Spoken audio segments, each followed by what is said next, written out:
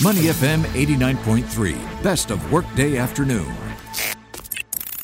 Market View on Money FM 89.3.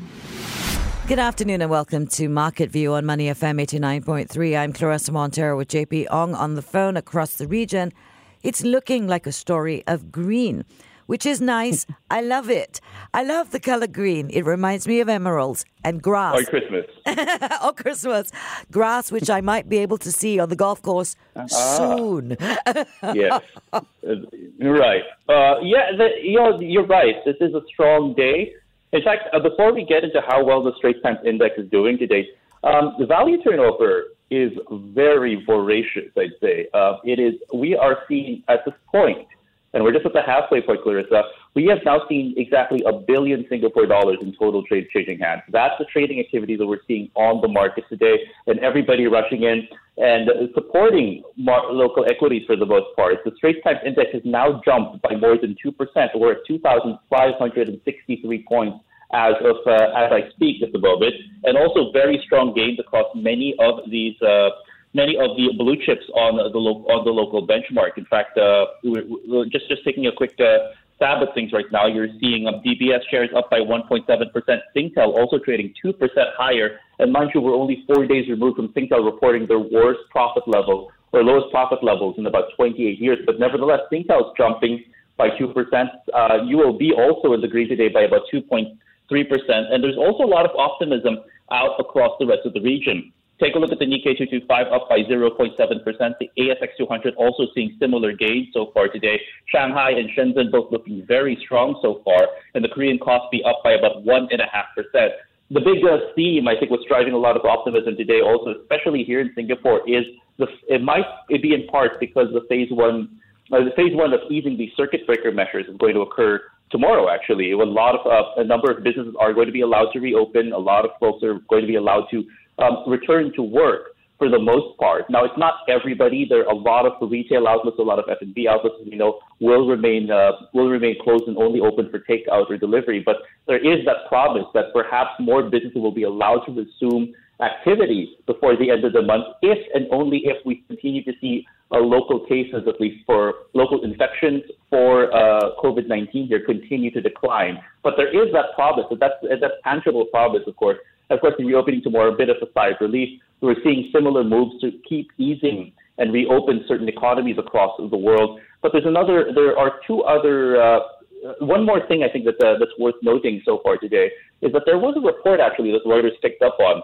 from the head of the San Raffaele Hospital in Milan, Italy. Now, as we know, the Lombardy region, Italy, was one of the major epicenters for the COVID-19 pandemic and arguably the hardest hit one in all of Europe. He actually says that there are signs they're seeing in new COVID-19 infections in Italy, that the coronavirus is starting to lose its potency and becoming less lethal. Now, this is par for the course for many viruses, especially viruses that seem to have high and swift and very severe symptoms of lethality also. And we start to see them lose their potency. In fact, this doctor has said that in reality, the virus clinically no longer exists in Italy, and they've said that based on swab tests, that the viral loads have dropped significantly from these new COVID-19 cases. Now, we have to caution and caveat also that this is one doctor's opinion out in Italy. We have to concur with other experts across the world, including here in Singapore, if this really is the case.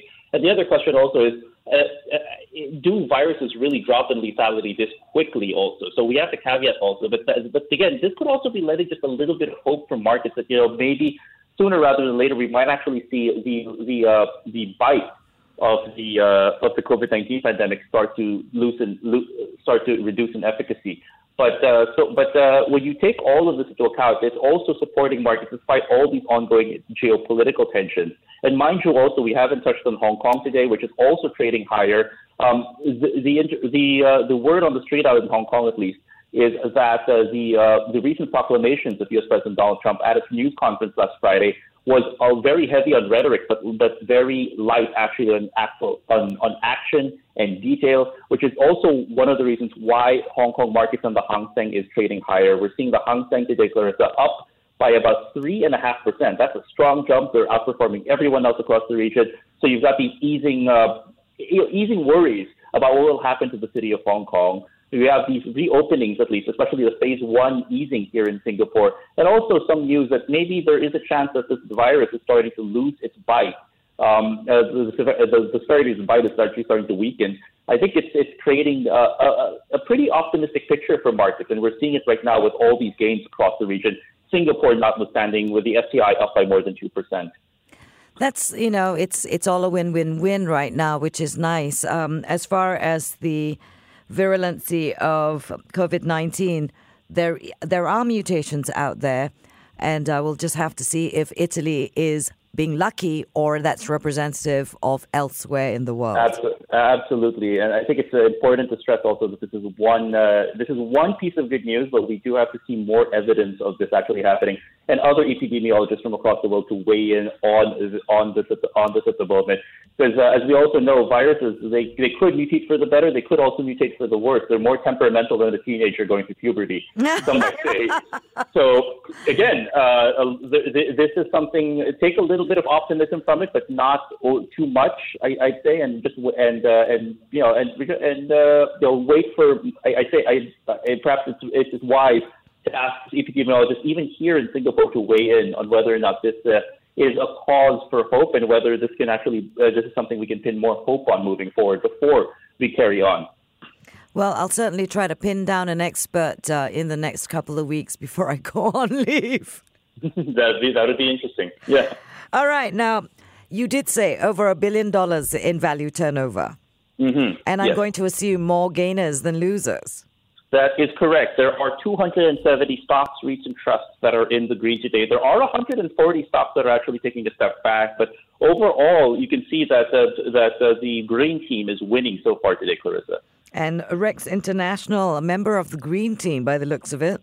Yes, and I'm just going to check in on how their share price is doing so far today. Take a look at that. Rex International, once again, having another strong day. It's been a while since we've seen Rex International perform with this kind of gusto and this kind of strength. But the Rex International shares have soared by more than 18%. They're now trading about 18, just a little over 18 Singapore cents a piece. Now, Rex International early this morning confirmed that their subsidiary Lime Petroleum has now completed and locked in a farm-in deal for a 15% stake. That's 15% stake in 2 Norwegian sea drilling licenses. They are going to hold a 15% interest in the PL937 and PL937B licenses in the Norwegian Sea, operated by a firm called Ineos E&P Norge AS. Now, this is interesting because they actually announced this sometime in late March that they were in the process of acquiring these. But as we know, between March and now, we did see all of that volatility hit the global markets. We saw West Texas Intermediate fall into negative territory. And we're seeing signs now, though, of oil prices starting to stabilize. Both benchmarks are trading at around the $30 or above the $30 a barrel handle so far. So if the worst is over, at least for the commodity space, this will actually bode well for Rex International. But I think it's also important to point out that these 2 acquisitions from Rex International are coming off of late last year when they completed a farm-in deal for a 30% stake in 2 other Norwegian sea drilling licenses. So they're taking a very strong interest, at least, in the Norwegian Sea and some of these oil fields and doing exploration and drilling work and developmental work there. And Rex International is clearing a very big hurdle. You've got a 15% stake in 2 drilling licenses, a 30% stake in 2 other drilling licenses also. And you're seeing Rex International today getting a significant boost so far, and definitely progress for both the stock and also for their plans out in the Norwegian Sea all the way halfway across the world. It's interesting that you brought up oil prices because there was a lot of dismay over that. The next contract already has matured. Is that correct? That is correct. And none of them really did actually fall into negative territory. We are now trading into the August contract at the moment, and we're going to have to wait until the 20th of June before the WTI contract at least expires. We are seeing that oil prices today are just shuddering a little bit, but the important thing to note is that oil prices are still, both of them, WTI and Brent crude, are still above $35 a barrel so far today. Still, WTI is down by about 0.9%, Brent crude also down by a similar amount. There are questions about whether or not the recent OPEC Plus, the production cuts, will hold steady given the fact that demand still seems rather tepid in recovering.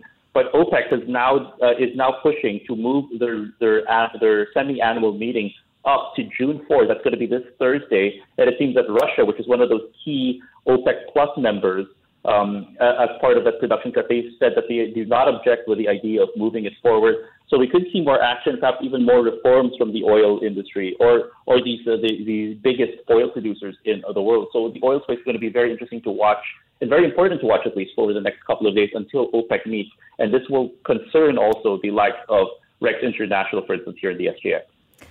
It's interesting that from government and from business and even from the banks, everyone is talking about relooking your business plan, relooking at how you're doing things. And everyone is being very encouraged to innovate and grow, and be ready to be first out of the blocks once we get past this whole COVID-19 situation.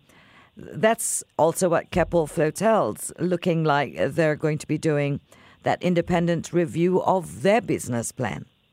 Yeah, Keppel's also been very busy over the last couple of days. If you recall, Clarissa, just sometime last week, they actually announced a new 10-year business plan that's going to focus on 4 key areas. But the reason they're doing this independent review of FloTel, which is one of their associate businesses, is because of a recent decision by one of FloTel's biggest competitors, ProSafe. So what exactly does FloTel and ProSafe do? They actually provide semi-submergible vessels that support the oil and gas industry. So you look at some of these floating rigs, for instance, out in sea. They're the ones that actually order and actually operate a number of these huge vessels. Now, the thing is, last week, the FloTel's major competitor, which is a Norwegian company, ProSafe, has now adopted different assumptions, which resulted in an $810.5 million impairment to the book value of their vessels, meaning that the value of their vessels is actually $810 million less than actually was thought. So they had to reassess this because of the current market outlook and assumptions which they use to calculate the vessels, the value of these ships. And these assumptions that ProSafe actually adopted are significantly different from FloTel's assumptions, where FloTel actually recognized an impairment of about $30 million.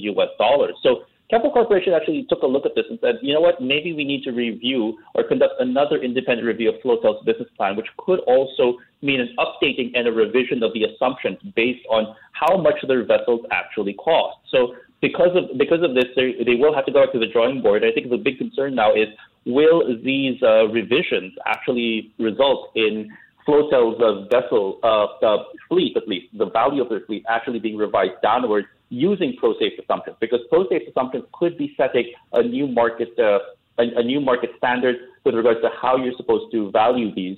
As we know, a lot of this will be contingent also on the value of oil, the value of commodity prices, which will impact the demand of oil, and also the value of some of these exploration services and that these semi-submersible vessels actually provide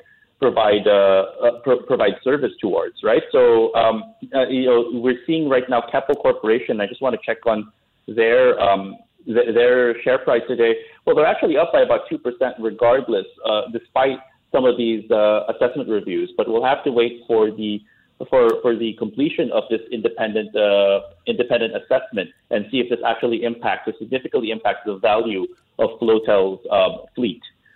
Okay, before I let you go, give us an update. You started with giving us some of the big gainers for the day, including DBS. How are they doing now, 15 minutes later? So 15 minutes later, and just taking a quick look at some of these big gainers so far today. DBS shares up by about 1.8%. Got Singtel up by 2% so far today. UOB and OCBC also seeing gains of more than 2%. But I do want to revisit some of these companies that were impacted by the reshuffle on the MSCI Singapore index. As we know, last Friday, we saw the addition of Mapletree Logistics Trust, but 4 STI members removed from the MSCI Singapore index, the likes of SAS, Comfort Delgro, Sembcorp Industries, and SPH also, which unfortunately we saw SPH actually fall again to one of their lowest levels in decades. But the good news right now is that most of these companies that were impacted by this reshuffle, Clarissa, well, they're doing quite well. Singapore Press Holdings, the parent company of the station, seeing their shares jump by 3.9% so far today. SAS also trading a little bit more sheepish, but they're up by about 0.7%. A gain for SAS after Friday's collapse is better than nothing so far. Sembcorp Industries also trading up by about 4.4%. And the only one that continues to lose ground today is ComfortDelGro, which is down by 1.4%. And Mapletree Logistics Trust, still in the green so far today, up by 1%. So overall, most stocks, even those that were impacted by that reshuffle on Friday, are looking good in today's session. And I think a lot of this also goes back to the hopes that the phase one easing of some of these circuit breaker measures here will actually lead to some much-needed revival in economic activity, and also these hopes that maybe before even the end of the month, we might see even more businesses here reopen. And that's the only thing that many employees, many business owners, and many economic officials here can really hope for. Fingers crossed, though, that this will all depend on the trend of COVID-19 infections here in Singapore, and if it continues to go down. And we can only hope and pray. All right. And with that, you've been listening to JP Ong. He is back for another Market View update on Primetime. I'm Clarissa Montero. This is Money FM 89.3. Before acting on the information on Money FM, please consider if it's suitable for your own investment objectives, financial situation, and risk tolerance. To listen to more great interviews, download our podcasts at moneyfm893.sg or download the SPH radio app available on Google Play or the App Store.